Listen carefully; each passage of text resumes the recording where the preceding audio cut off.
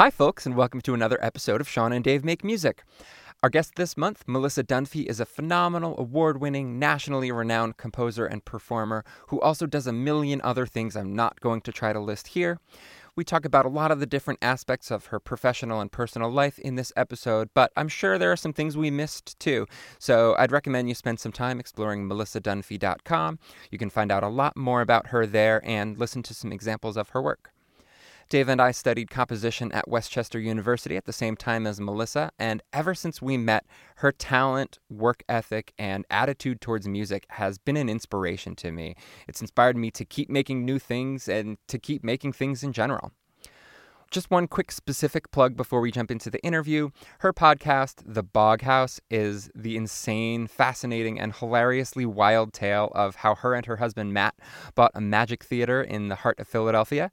So if you want to hear more of Melissa's crazy stories, make sure you check that out. It's a mix of history, true crime, archaeology, all told through a comedic lens, and I, for one, am hooked. It's so good. They're on a break right now, and I hope they come back soon. I just can't wait.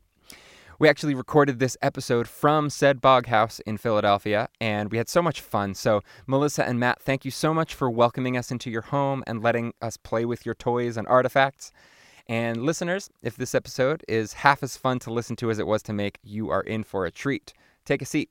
Hi, everybody, and welcome to Sean and Dave Make Music. I'm so excited to be here in the Bog House? In the Bog House? In the Hannah Callowhill Welcome stage? Yes, and you have taken seats. Yes, okay, Finally, great. someone has literally taken a seat in the Bog House. Yeah, someone has heeded my instructions. I've been dying to get this seat, so I'm happy. So, we're here with Melissa Dunphy. I don't even know how to list your credits. Me Podcaster, neither. amateur archaeologist, composer, improviser, all kinds of other things that I probably don't sometime even actor, know although I'm Shakespearean actress back. at times, right? Yeah, I'm trying to get less of that because it's landlord. landed gentry. You did modeling at some point, right? I used to do modeling. Yeah, and I've had a lot of really weird careers on my way to this position. I was a junior legal secretary for a while when I was 18, and then I was a wine consultant, which means I sold wine over the phone for a telemarketing wine club. Learned a lot about wine, had a really great palate, and then I worked in IT for a subdivision of GE, and then I worked in TV production. I've done a lot of weird jobs. When did you move here? That's something I don't know. I listened to your episode of Puppeteers that you did the other day because I wanted to. By the way, go listen to Melissa on Puppeteers. That was a good interview. Puppeteers, yeah. Yeah, but I just like to know what topics to avoid that have already been out there and ask you about other things. So, sort of your origin story. Before you found composing, what brought you to this country, first of all? I know you're from Australia. Fell in love with Matt, and we'll actually probably be covering this on the Bog House in a couple weeks as well. But we met over a mutual love of Nine Inch Nails, the band. Yep. He has a Nine Inch Nails website, and it was my favorite website. And I came to America on a vacation when I was 22. And I thought, well, I should meet up with this guy I've been chatting with online for the longest time. And this was in 2002. So in 2002, meeting someone on the internet was like, oh boy, that's weird. Oh yeah, there was a stigma for sure. Yeah. And going to another country different to meet country. him. Yeah. Oh, Melissa's gonna go meet up with a serial killer who's, catfishing her and is probably not anything like he looks like online, and is, definitely a serial killer though, because America is just full of serial killers. And that was probably part of the draw too, right? Oh sure, who doesn't want to meet a serial killer from America online? But I met him, and he was even nicer than he was in the chat, and we had this amazing chemistry, and we ended up road tripping down to New Orleans and back. Cool. And New Orleans did something to us, and by the time the trip was over, we were like, oh no, we're in love. Can I swear on this podcast? Yeah. Shit, we're in love. And what do we do? And so we did the long distance thing for a while, and then we were like, we just have to get married. It's the only way. It's the only way. We have to just get married. So in 2003, I came to America. At this point, I was always a musician. And where did you get your start? On viola or cello? Well, actually on piano, which you would not believe because I am the world's worst pianist. Like, my students laugh at me because my piano skills are so poor. When I was a little girl, like 4 or 5, my Chinese mother, very typical Chinese tiger mom, took me to piano lessons because she had heard it makes you better at math. And I was pretty good at piano. I learned with the Yamaha Piano School, which is distinct from Suzuki. And the Yamaha method of teaching, I think, actually really contributed to me being a composer and improviser. There was a lot of stuff that I think about it now, and I'm like, this is a good way to teach little kids. They would play the first half of a melody, of a sentence, and you had to finish it. Oh, cool. So there would be a classroom of kids, and the teacher would start off with a really simple melody that would end on the dominant, and then it would get passed around to you, and you would play it, and you had to end up on the tonic. Very cool. Yeah, and I'm kind of like, that's a really awesome way to teach kids the language of music. Absolutely. And we had the same kind of thing, but with chords, as you got sort of more progressed. But I was never a great pianist. When I was 7, I was at a private all-girls school, a scholarship kid, and they had us play a stringed instrument in 4th grade. So I started violin for that. Was never also the greatest violinist in the world because I didn't practice. I was one of those horror students who would practice 15 minutes before my lesson and kind of skate. And it's like, you could be better, but... Yep. It's not in my nature to practice that hard. Yeah. Then when I was 14, I had an epiphany one day when I was at a math contest. I think music actually did make me better at math. So I'm glad it worked for one of us. I know. I was at this math Olympiad contest, and I was on a break, and I remember this so clearly. I was sitting under a tree, and it was like an epiphany from the heavens. I can't explain it. A voice inside my brain went, switch to viola. Like, it was that clear. And I went to my math Olympiad team and was like, I just got this amazing idea. I'm going to switch to viola. And they were like, Melissa, we don't care. Why are you telling us this? I feel like most schools would be thrilled to have a bonus viola player. Well, these were like math kids and the math teacher. They were like, why are you thinking about this? You're supposed to be solving these algebra problems. And I'm like, no, but I can't wait to get back to school. I'm going to go straight to my music teacher and switch to viola. And they're like, shut up. And that's all I could talk about for the rest of the day. I get back to school, I run to my teacher, and she was primarily a violist, actually, but she taught violin as well. Mm-hmm. So I said the words, I'm switching to viola, and she, near burst into tears with happiness. Yeah. She was so delighted, right? So I actually started practicing when I switched to viola.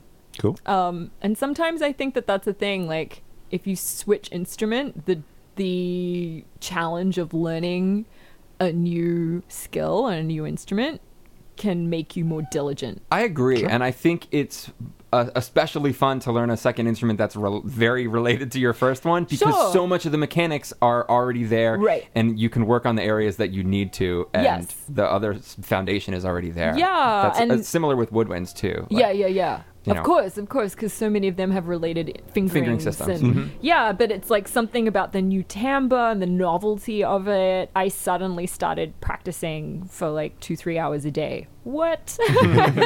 So I reached my peak at 16 on viola. I was a really good violist when I was 16. Yeah, and I kept playing. I played in a couple youth orchestras. I toured to the west coast of the USA, and I toured to Japan and Korea with some youth orchestras.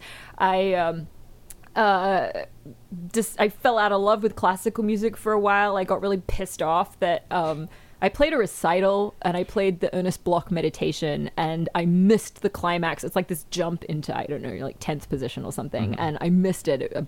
Flubbed the note completely and walked off stage and burst into tears. Yeah. You know? Yeah.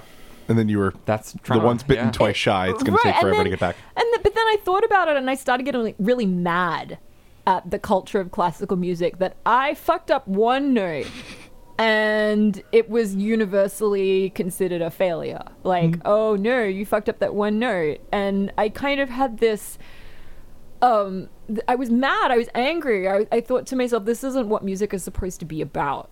And that's the point at which I said, okay, I'm going to stop practicing for 3 hours a day on technical chops and explore other options. And so I joined a couple bands. I joined a folk band. I did street musician stuff for a while. I, started playing in insane goth electro punk bands and just exploring other options. And the freedom of you fuck up a note on stage, you laugh, and the audience loves you for being human is, God, sometimes I wish I could take classical music by the collar and just shake it and be like, stop. Yeah. And the idea that there's only one perfect interpretation, that it doesn't exist, but we're all like fighting in any piece. It's like, oh, it's got to be that one perfect. Yeah. It's crazy. Fuck it's a little bit nuts. And it's a little bit like nobody in the audience cares. Nobody is sitting there going like, oh shit, that was a bit pitchy or whatever. You know what I mean? We're all in this together. Right. Like it's an experience that we're sharing. Right. And it's about the emotions and about the shape of it and the communication and the narrative. And those are the things that are most important. First up today, we've got a little tune we're going to call Underground. We came up with the chord progression together, which I played on the ukulele.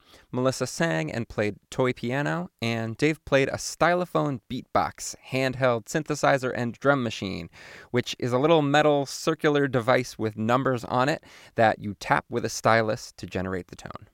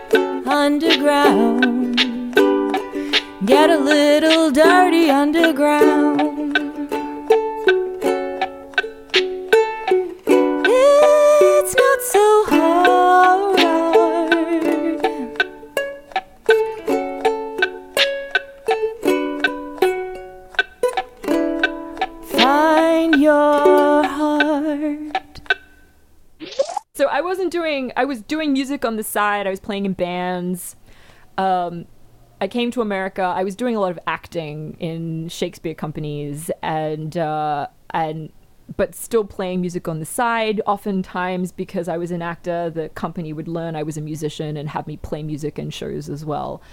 So I was in a production of A Midsummer Night's Dream at the Harrisburg Shakespeare Festival, and the music director dropped out of the show with no music written because he was going through some personal stuff. And the director came to me and said, "Will you write some music for this show?" I had not written anything since really high school, and I was 24 at this point. And I said, okay, sure, let me try it. And so I was working at a PBS NPR station at the time as well during the day. So I would spend my day working at WITF in Harrisburg, then my evening rehearsing with the Harrisburg Shakespeare Festival, and then I'd come home and compose till like 2 o'clock in the morning, and then get up at 8 and do it all over again. And one of those 2 o'clock in the morning sessions, I had another epiphany, like the viola epiphany, where something in my brain went, oh, fuck, this is it. This is what you want to do.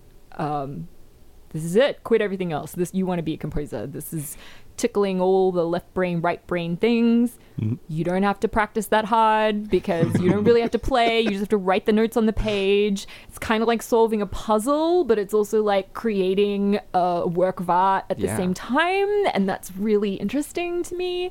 So I tell people, I went to Google and I typed in how to be a composer, and Google was like, go to grad school. And I was like, I don't have an undergrad yet. What do I do? And I went researching schools in the area, and people were like, oh, you could go to this school. It costs $50,000 a year.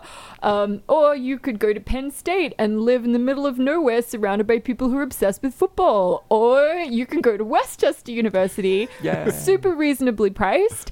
And the faculty, they have a robust composition program, and the faculty, a lot of them got their PhDs at the University of Pennsylvania, which I thought was this. I was like, I think that's a school I want to go to for grad school because I'd love to live in Philly. Yeah. And they offer a free ride and stipend for all of their PhD students. It's like a free ride and a $25,000 a year stipend. And minimal teaching. Yeah. So I was like, that's the grad school I want. Here's the undergrad place I'm going to go to first. And it all worked out really well. And I met you two there. Yeah, I think it's so interesting that you settled on classical music because you enjoy so many different things and have done so many different things. And I came back. Yeah, and I feel like succeeded at or could succeed at a million different things that you want to do. It's hard to decide sometimes, but it felt like home a little bit, but also with the experience of those other things that I could avoid some of the pitfalls of classical music. Totally, you've got so much knowledge you can draw on. Right. And there are really, at this point in classical music, no rules to break. Yes, it's a lot freer than it was in like the mid to late 20th century. And a lot of things are being broken down. A lot of the sexism and the racism and the weird, cloistered ivory tower shit is being broken down, and that's a really good thing. Totally. But it's interesting. So yeah, when I enrolled at Westchester, they said you have to declare a major instrument. Or when I applied at Westchester, and I was like, oh no, do I have to go back to viola? And at that point, I kind of went, fuck it, I think I'm going to take up a new instrument again. And that's why you met me as a cellist. So that was, you just starting on it then? Yeah, I played it for 6 months, and then I auditioned, and they let me in, which is kind of hilarious. And I was always a shitty cellist. I think you just need to demonstrate to them enough that you can get by on one thing, and then you're allowed to compose. Right. Do you have potential that you could work and it could be serviceable? Yeah. Right. Yeah. Will you look like serviceable in the orchestra? Will you look like you could be playing the correct notes? Maybe. Is your bow moving in the correct direction? Then sure, go in the orchestra.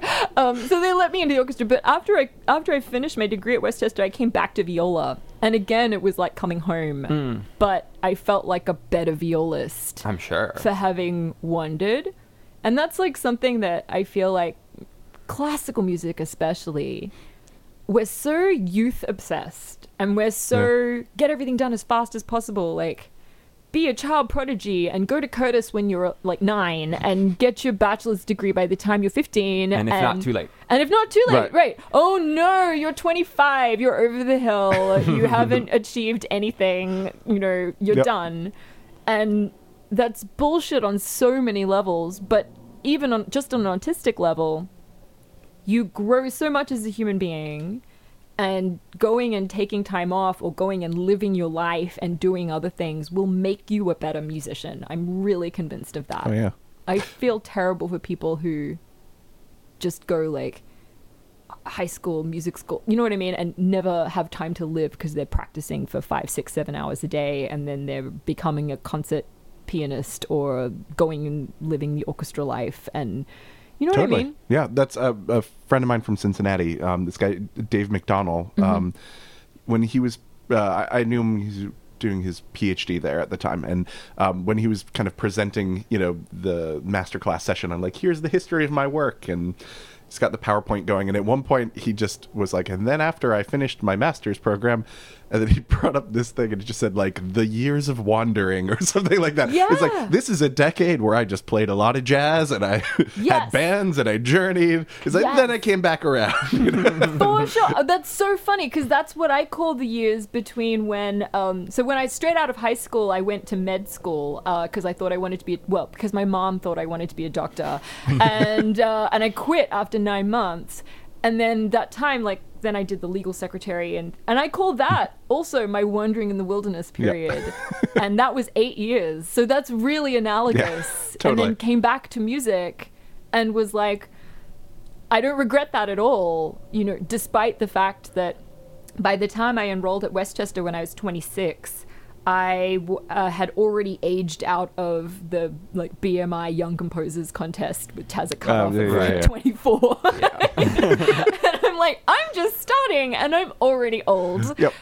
Great, thanks for that chip on my shoulder. But despite that, I'm like, I can put together a contract. I can sell myself on the phone and off the phone. I can, you know, put together my computer setup. I'm good at fixing things. I have all of these other things that I can do, and that you don't need to hire people for. yes, Yeah. and it's super helped me out in my career. I'm sure. So I don't regret it at all. Our next track is very much the opposite of the last one. This is an experimental free improvisation with me on flute, Melissa on her home-built theremin, and Dave on some found object percussion and a typewriter.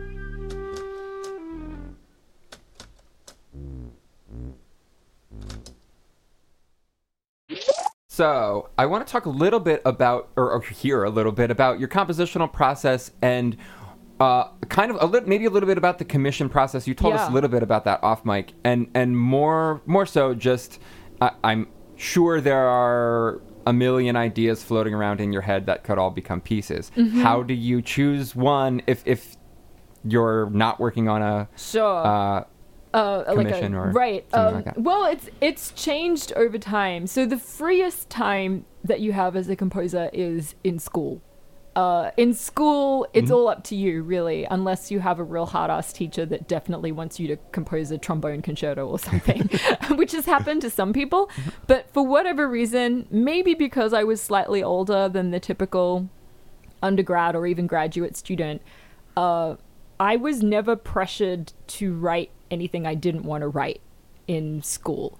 I pretty much had that same experience. Yeah, at Westchester. Yeah, totally. Yeah, I had a pretty free reign of what I wanted to write. Right. Yeah, Westchester was very good like that. I would just show up to my lessons and be like, I'm writing a cantata. And Yeah, they'd they'd be say, like, cool. Okay, Yeah. cool. Yeah, which I super appreciate. Some students might need more guidance than others, but I was like, these are the things I want to write, and I would just write them.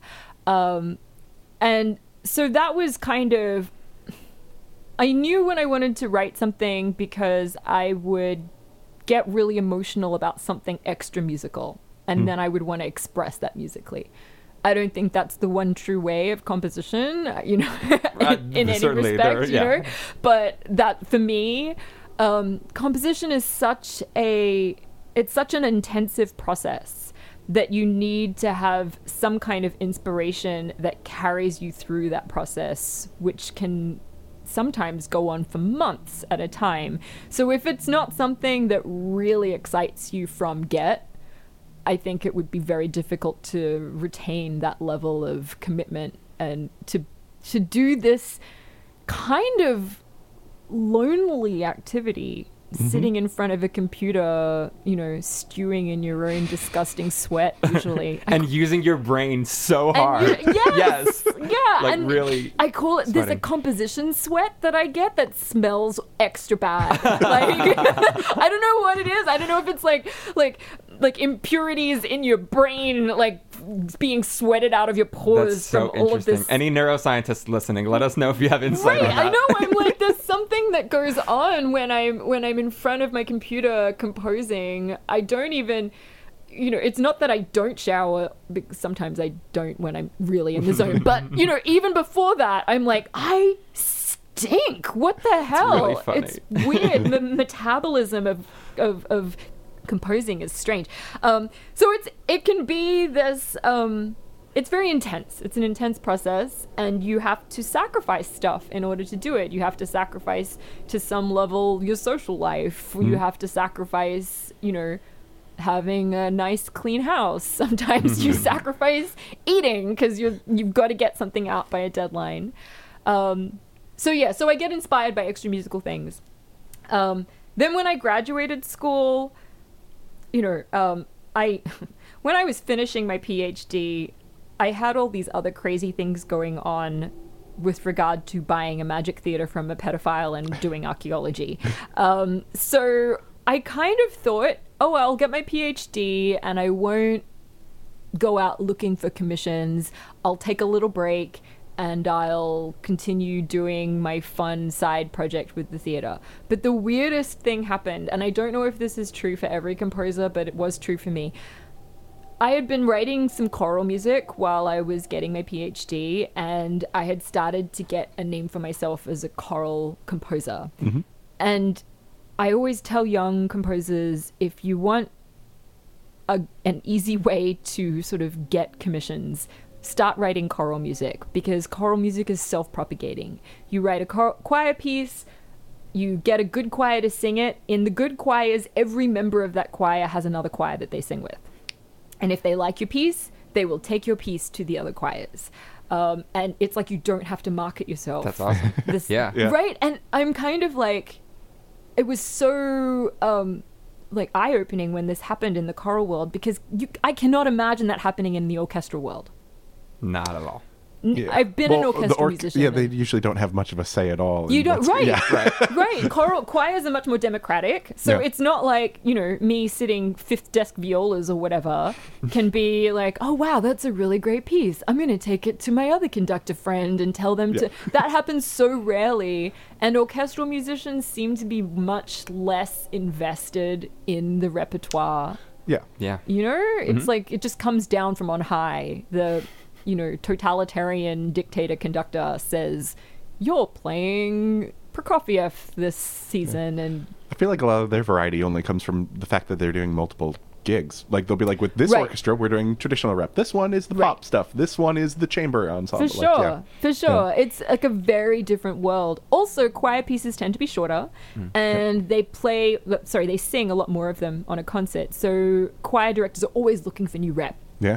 Anyway, this is all to say, I finished my PhD and I thought, great, I'll take a little break. And instead, it was like the second I walked across that stage and got my paper in my hand, the commission calls started coming in. I'm very lucky. This was like an incredible... Yeah, I was going to say, no, that doesn't happen to everyone. I will not. I'm sure. I can't complain about this. I know it sounds like I'm complaining. I'm aware of how lucky I am, but it was like, yeah, maybe the message here is when you want things to slow down, they'll speed up. And probably when you want things to speed up, they'll slow down. And this is freelance. Be thankful for your wandering period. Right. I hope you enjoyed it. Right? Because it doesn't happen anymore. Yeah. You're on it. It's kind of like when you work in retail, and I've worked in retail. I mean, who hasn't worked in retail in the arts, right? Where it's always a huge rush of people and then nothing. Yep.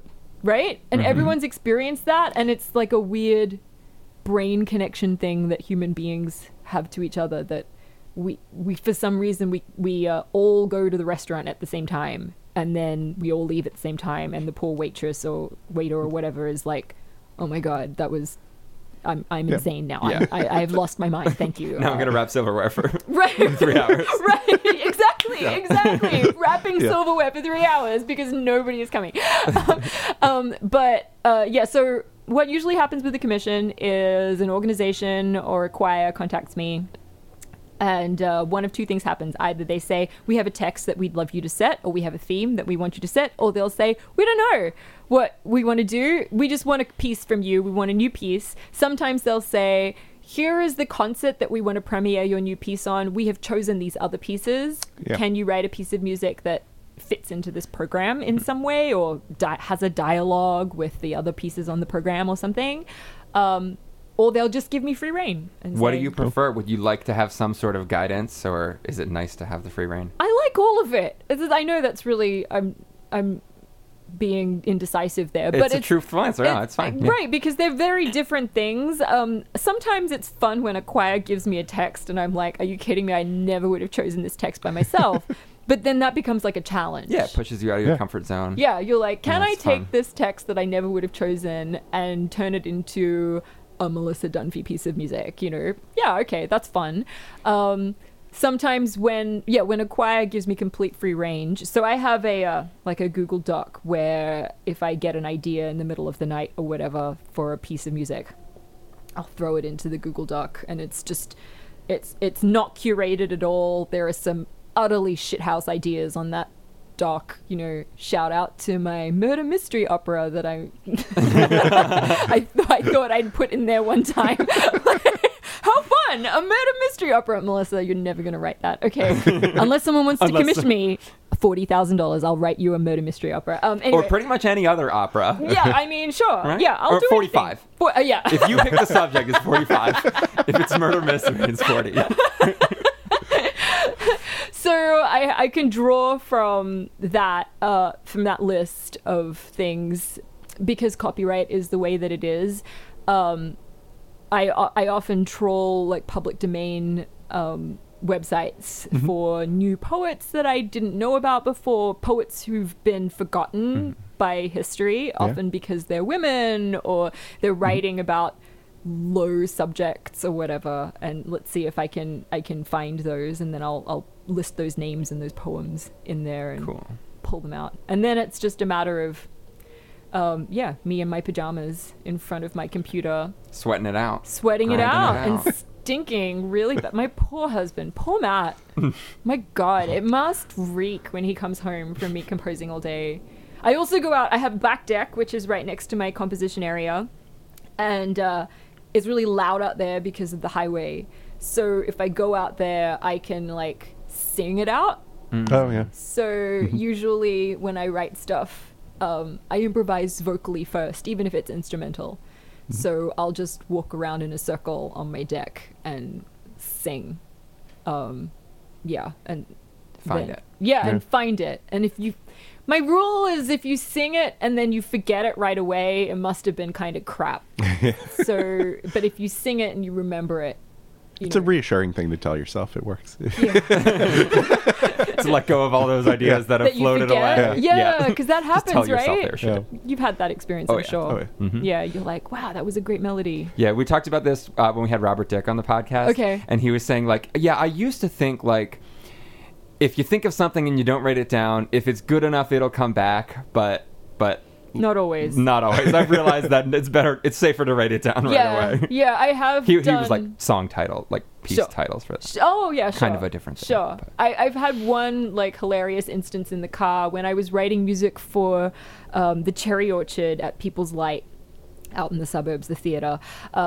I had been agonizing over, like, what's the main theme going to be? What is it going to be? And I was driving to the theater and it came to me in the car. Sometimes it really is like that, right? It's so... Totally. You understand why people invented, muses and demigods that give you this shit, because I don't know where it comes from half the time. Yep. But I'm driving down the street and I'm like, there it is. I hear it.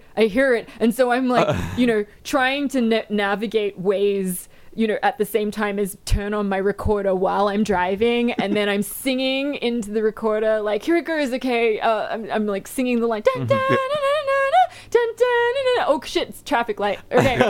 Okay. Start again. Dun, dun, dun, dun, dun, and then, get to the theater and it's still there. And it's just so fun to, like, that's when it sparks, and then you have to find the way to get it to other people and translate it into a written language. Yeah. And that's That part's fun. The That's fun the journey. puzzle. That's Yeah. the puzzle solving part. Right. Which tickles me.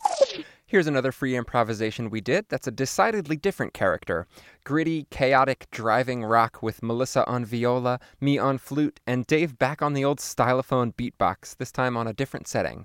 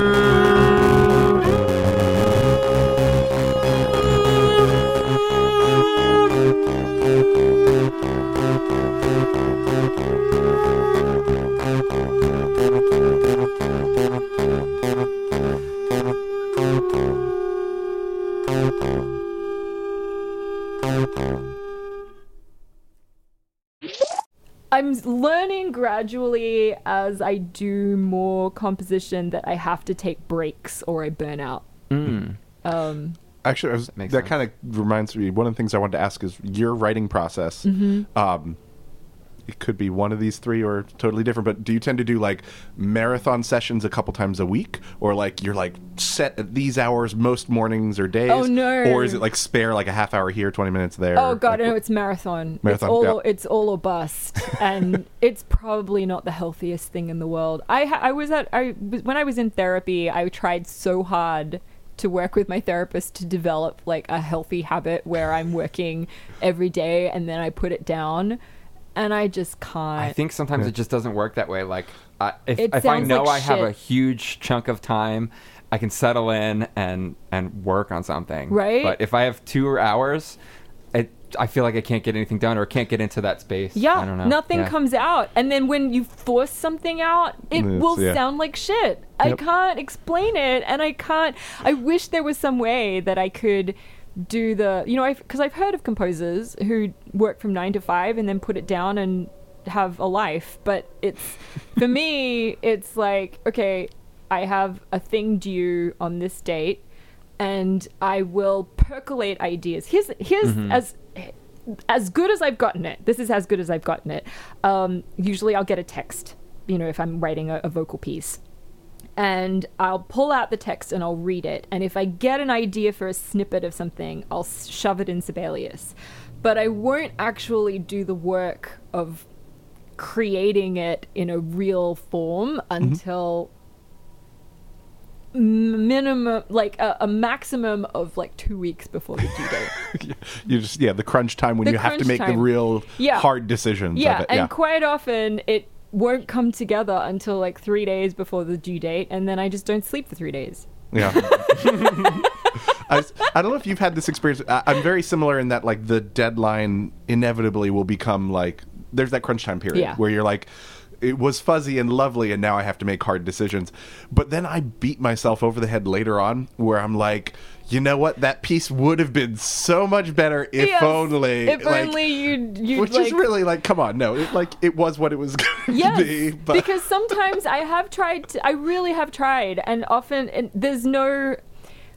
Some of my best pieces have flown out of me in like a day and a half, and you're just like, it's perfect, it's great, and then you agonize over something for weeks and weeks and it's garbage. It just doesn't come together, and it's such a mystery. It really is such a mystery. If the person who figures out how to really properly hack that part of their brain to do it consistently, or to not have that crunch, will be a multimillionaire. I don't know. There have been so many times for me where I'm very much in the same, like, just a marathon kind of thing. So it'll be like, oh, I don't have anything to do until 3 o'clock today. I have to leave by 2:30.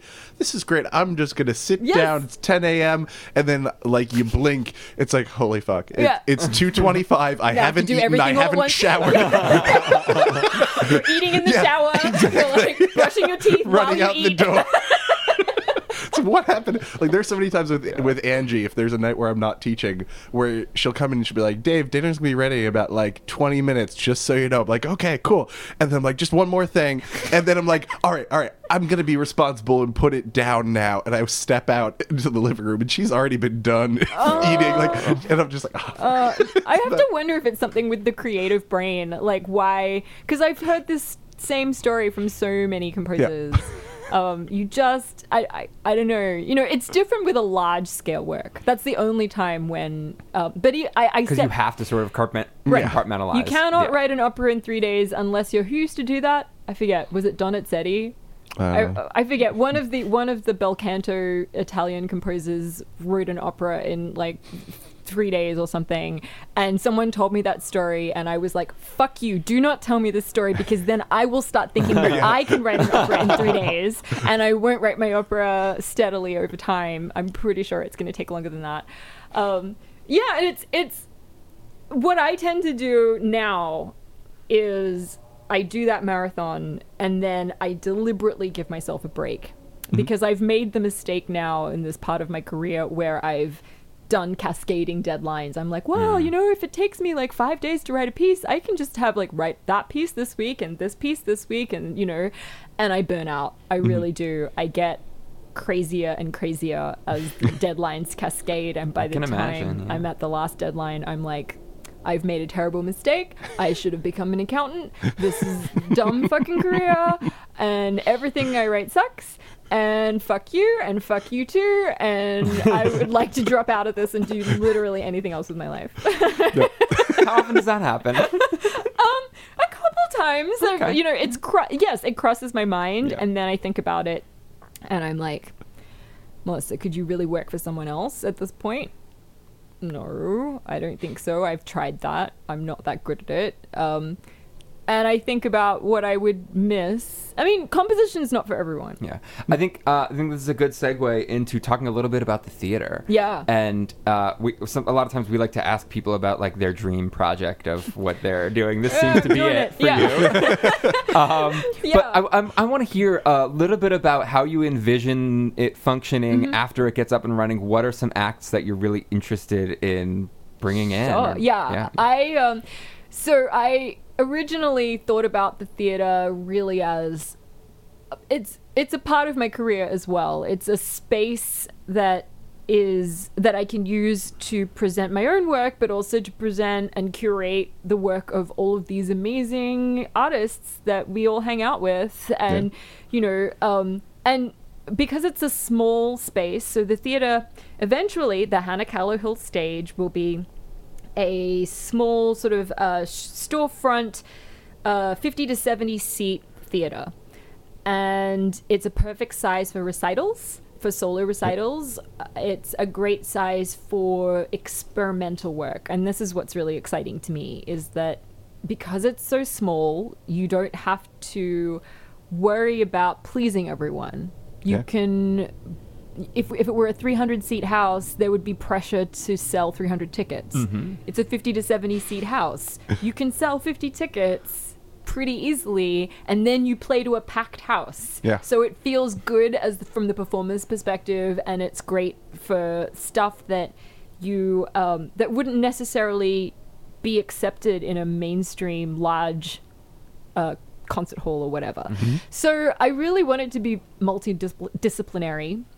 Small theater shows, lectures even, I could even see sort of a stand-up comedy thing happening there every now and again. On the music side, as I said, it would be great for recitals, it would be great for chamber music, it would be great for very small-scale operas, like really small-scale stuff that you could put together, monodramas and things like that.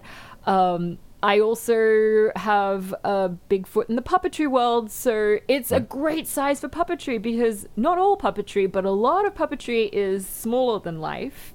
So an intimate theater is really the perfect venue for stuff like marionettes or tabletop puppetry or things like that. And then also, movement, dance. If you can constrain it into a small space, 15 by 15, we could totally do that.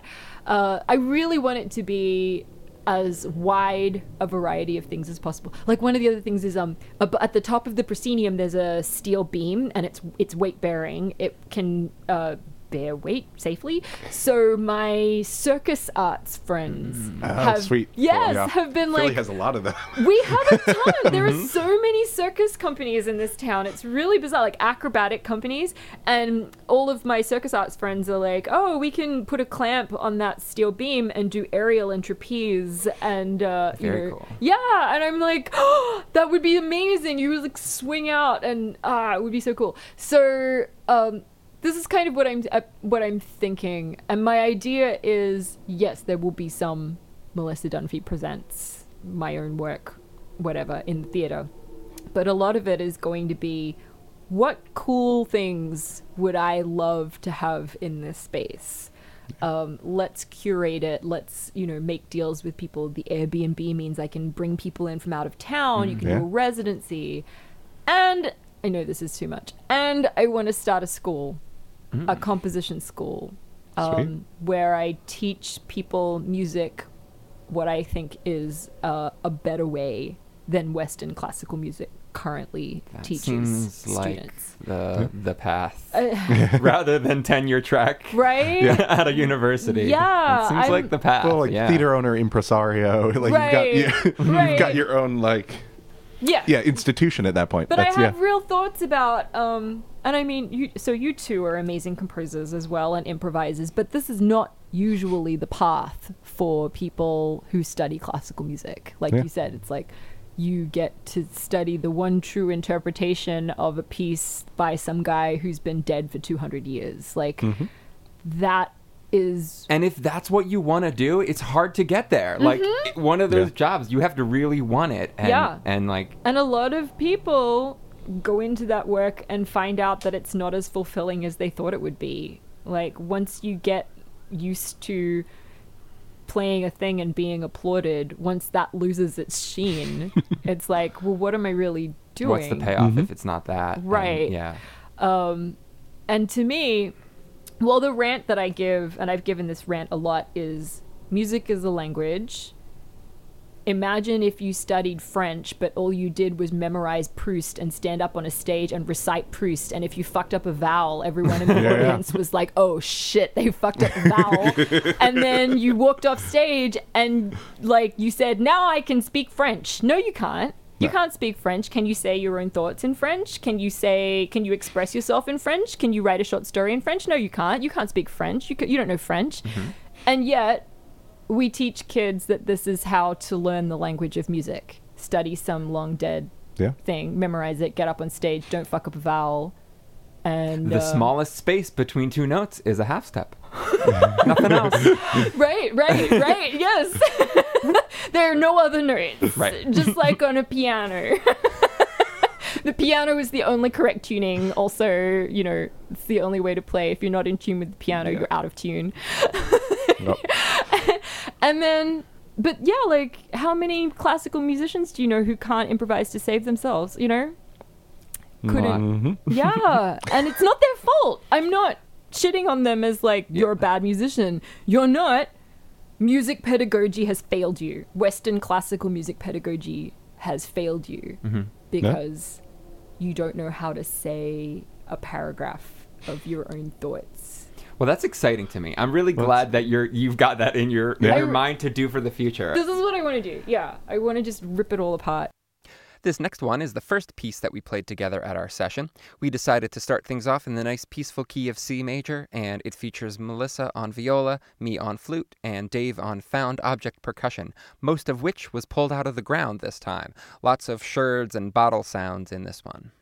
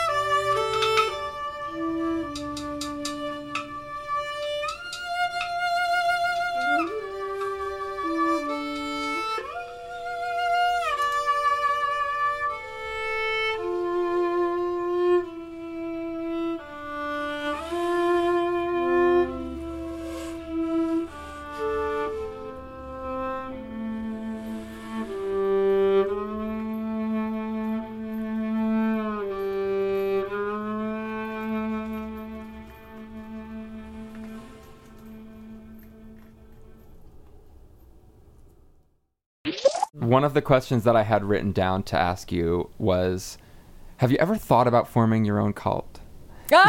and you're kind of getting there a little bit with this, so just the like musical, basically Oh my make it like God. a musical. I think Yeah, it'd be yeah, fun. yeah. Oh, for sure. I'll start with children. Yeah, absolutely. There you go. Get the Yeah. little children in, feed them lots of sugar and no protein, and The Dunphy method instead yeah. of Kodai. Or, yeah. Good eye.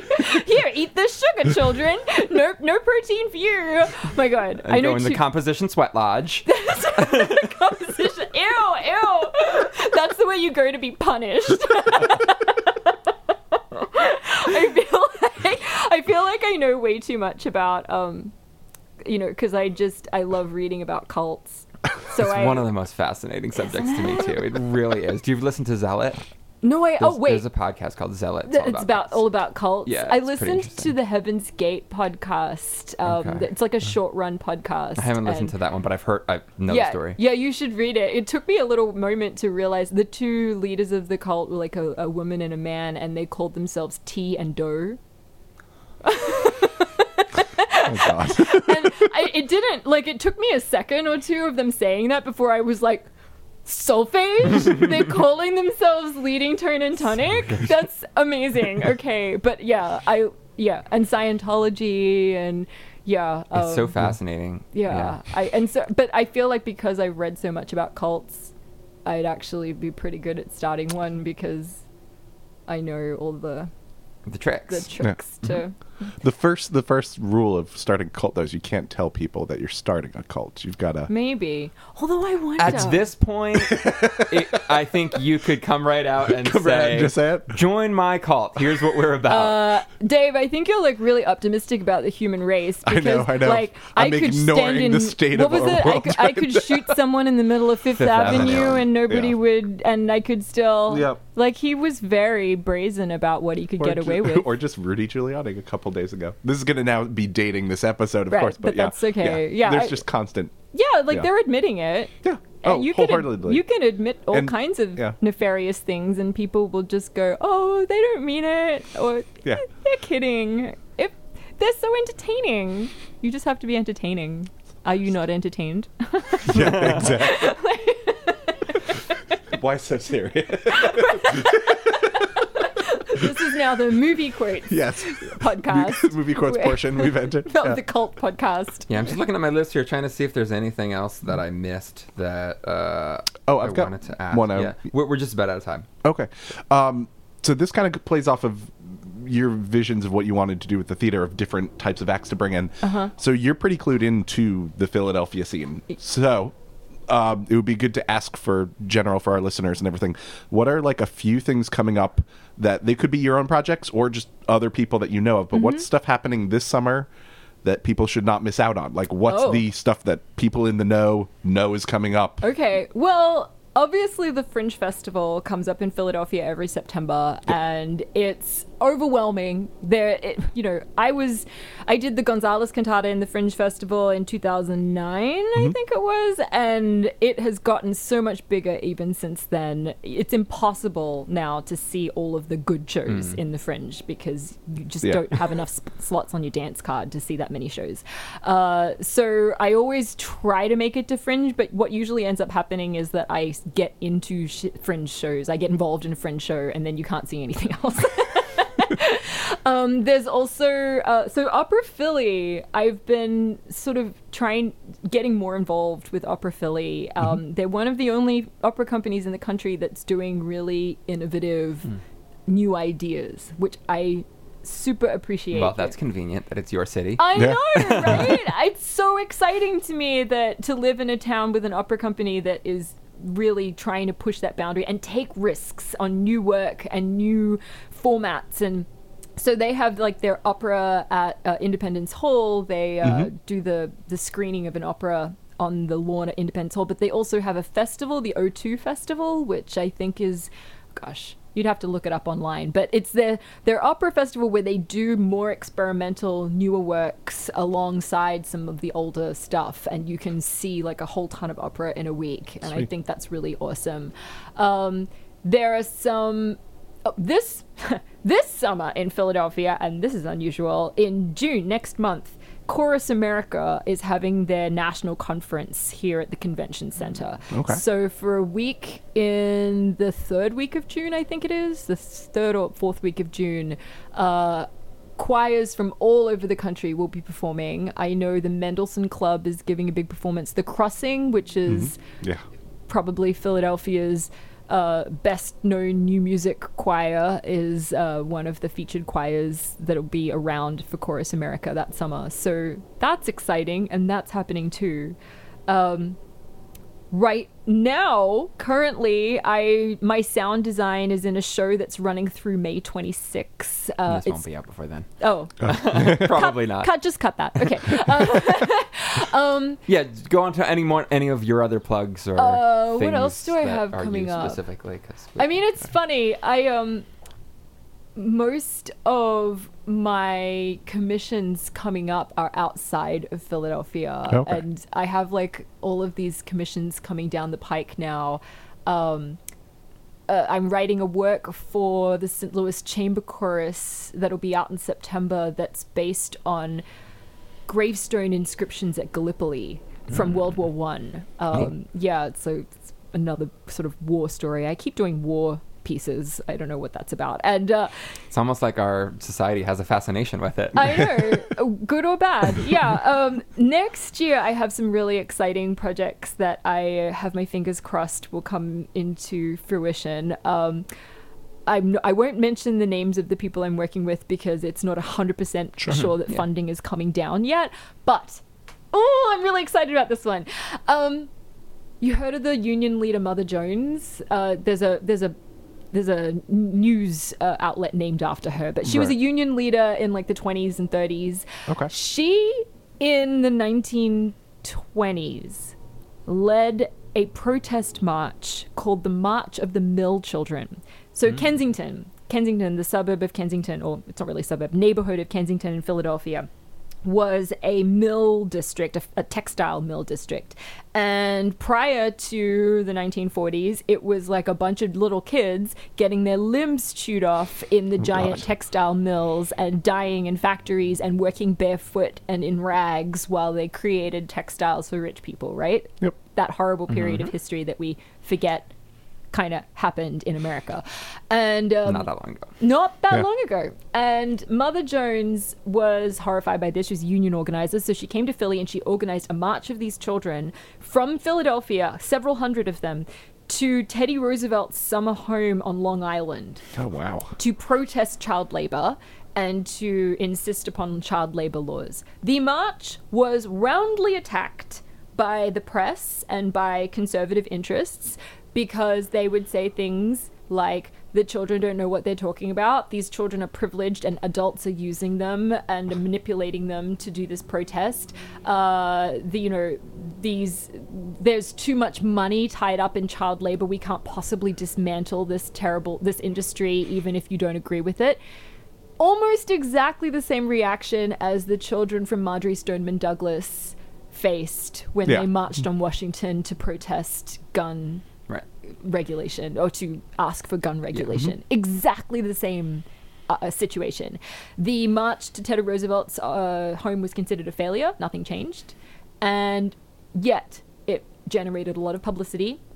And a decade later, Pennsylvania was the first state in the Union to pass child labor laws, anti-child labor laws. And within, 20 years of the march, it was the law of the land that you couldn't use children to lose their limbs in textile mills. That's awesome. So it's funny, you can't measure the reaction that the public has to something, right? And you can't know. And children marching for their lives because they are the ones whose lives are being threatened. I'm like, oh my god, it's the same story. It's exactly the same story, and it's a Philadelphian story. Yeah. But I'd never heard about it. It's not well known. And so I was just like, oh my god, we forget our history, and so we repeat it, of course. Totally. And the way to keep history in our mind is through art, actually. So are you hoping to convey that story with a choir piece or a theatrical or yes, opera-ish? Yes. My thought is that it's a a piece for youth chorus with a couple of adult singers, a woman playing Mother Jones and probably a baritone who sings several evil roles, the bad guys who plays the factory owners and the newspaper people and the general public, and then Teddy Roosevelt. Not that Teddy Roosevelt was a terrible person altogether, but he was very sort of no, we can't change anything, there's so much money coming in and these people are very rich and powerful. So look for that definitely in 2020/2021. I have really high hopes that I'm going to write this for a local organization. I'll leave it there. Very yeah. exciting. And that about wraps it up. Thank you so much for Thank you. inviting us into your home and I wish you letting could us come break over. your stuff. Oh my god, no. I wish you could come over and play and break my stuff every day, honestly. Well, we can't, but I know. But we'll come back and do an episode with Matt sometime. Yes! That's the plan. Yeah, that would be great, because and then we can get super electronic-y and spend 5 hours plugging cables into various recorders that may or may not work. Sounds like a plan. Yay, thank you. Thanks. Last up today, we've got another relaxing tonal improvisation that we did. This one features lots more stylophone, and I swear we're not trying to sell these to you, but if you did happen to fall in love with the sound this episode, you can purchase one on Amazon for $34.95. Dave played the stylophone beatbox to provide us the groove, and Melissa played the melody on the original stylophone synth, which is set up more like a keyboard, but again is played with a stylus. And I played ukulele, and Melissa also added some vocals in at the end.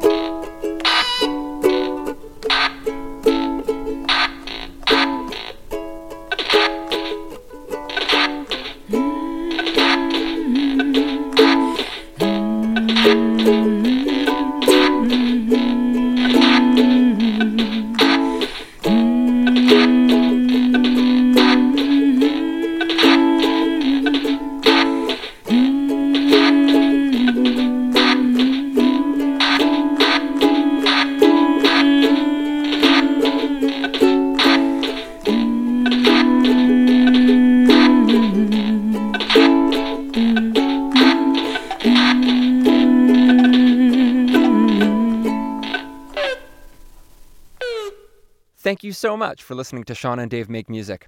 If you like our show and you have an extra 5 minutes to spare today, please, please, please head over to Apple Podcasts and leave us a rating and a review. Please also continue to spread the word to your friends and colleagues if you think they might be interested in what we do. And if you have any questions or comments or would like to submit a prompt for us to improvise off of, please send us an email at seananddaveMakeMusic@gmail.com. You can also find us on Facebook and Instagram. Just search Sean and Dave Make Music, write out the word "and" instead of the ampersand like our logo, and you'll find us. And don't forget to look up Melissa's other projects at melissadunphy.com. Her music can also be found on Spotify, iTunes, YouTube, and elsewhere on the internet. And don't forget to check out the Bog House wherever you get your podcasts. We'll be back next month with more music and another fantastic guest. See you then.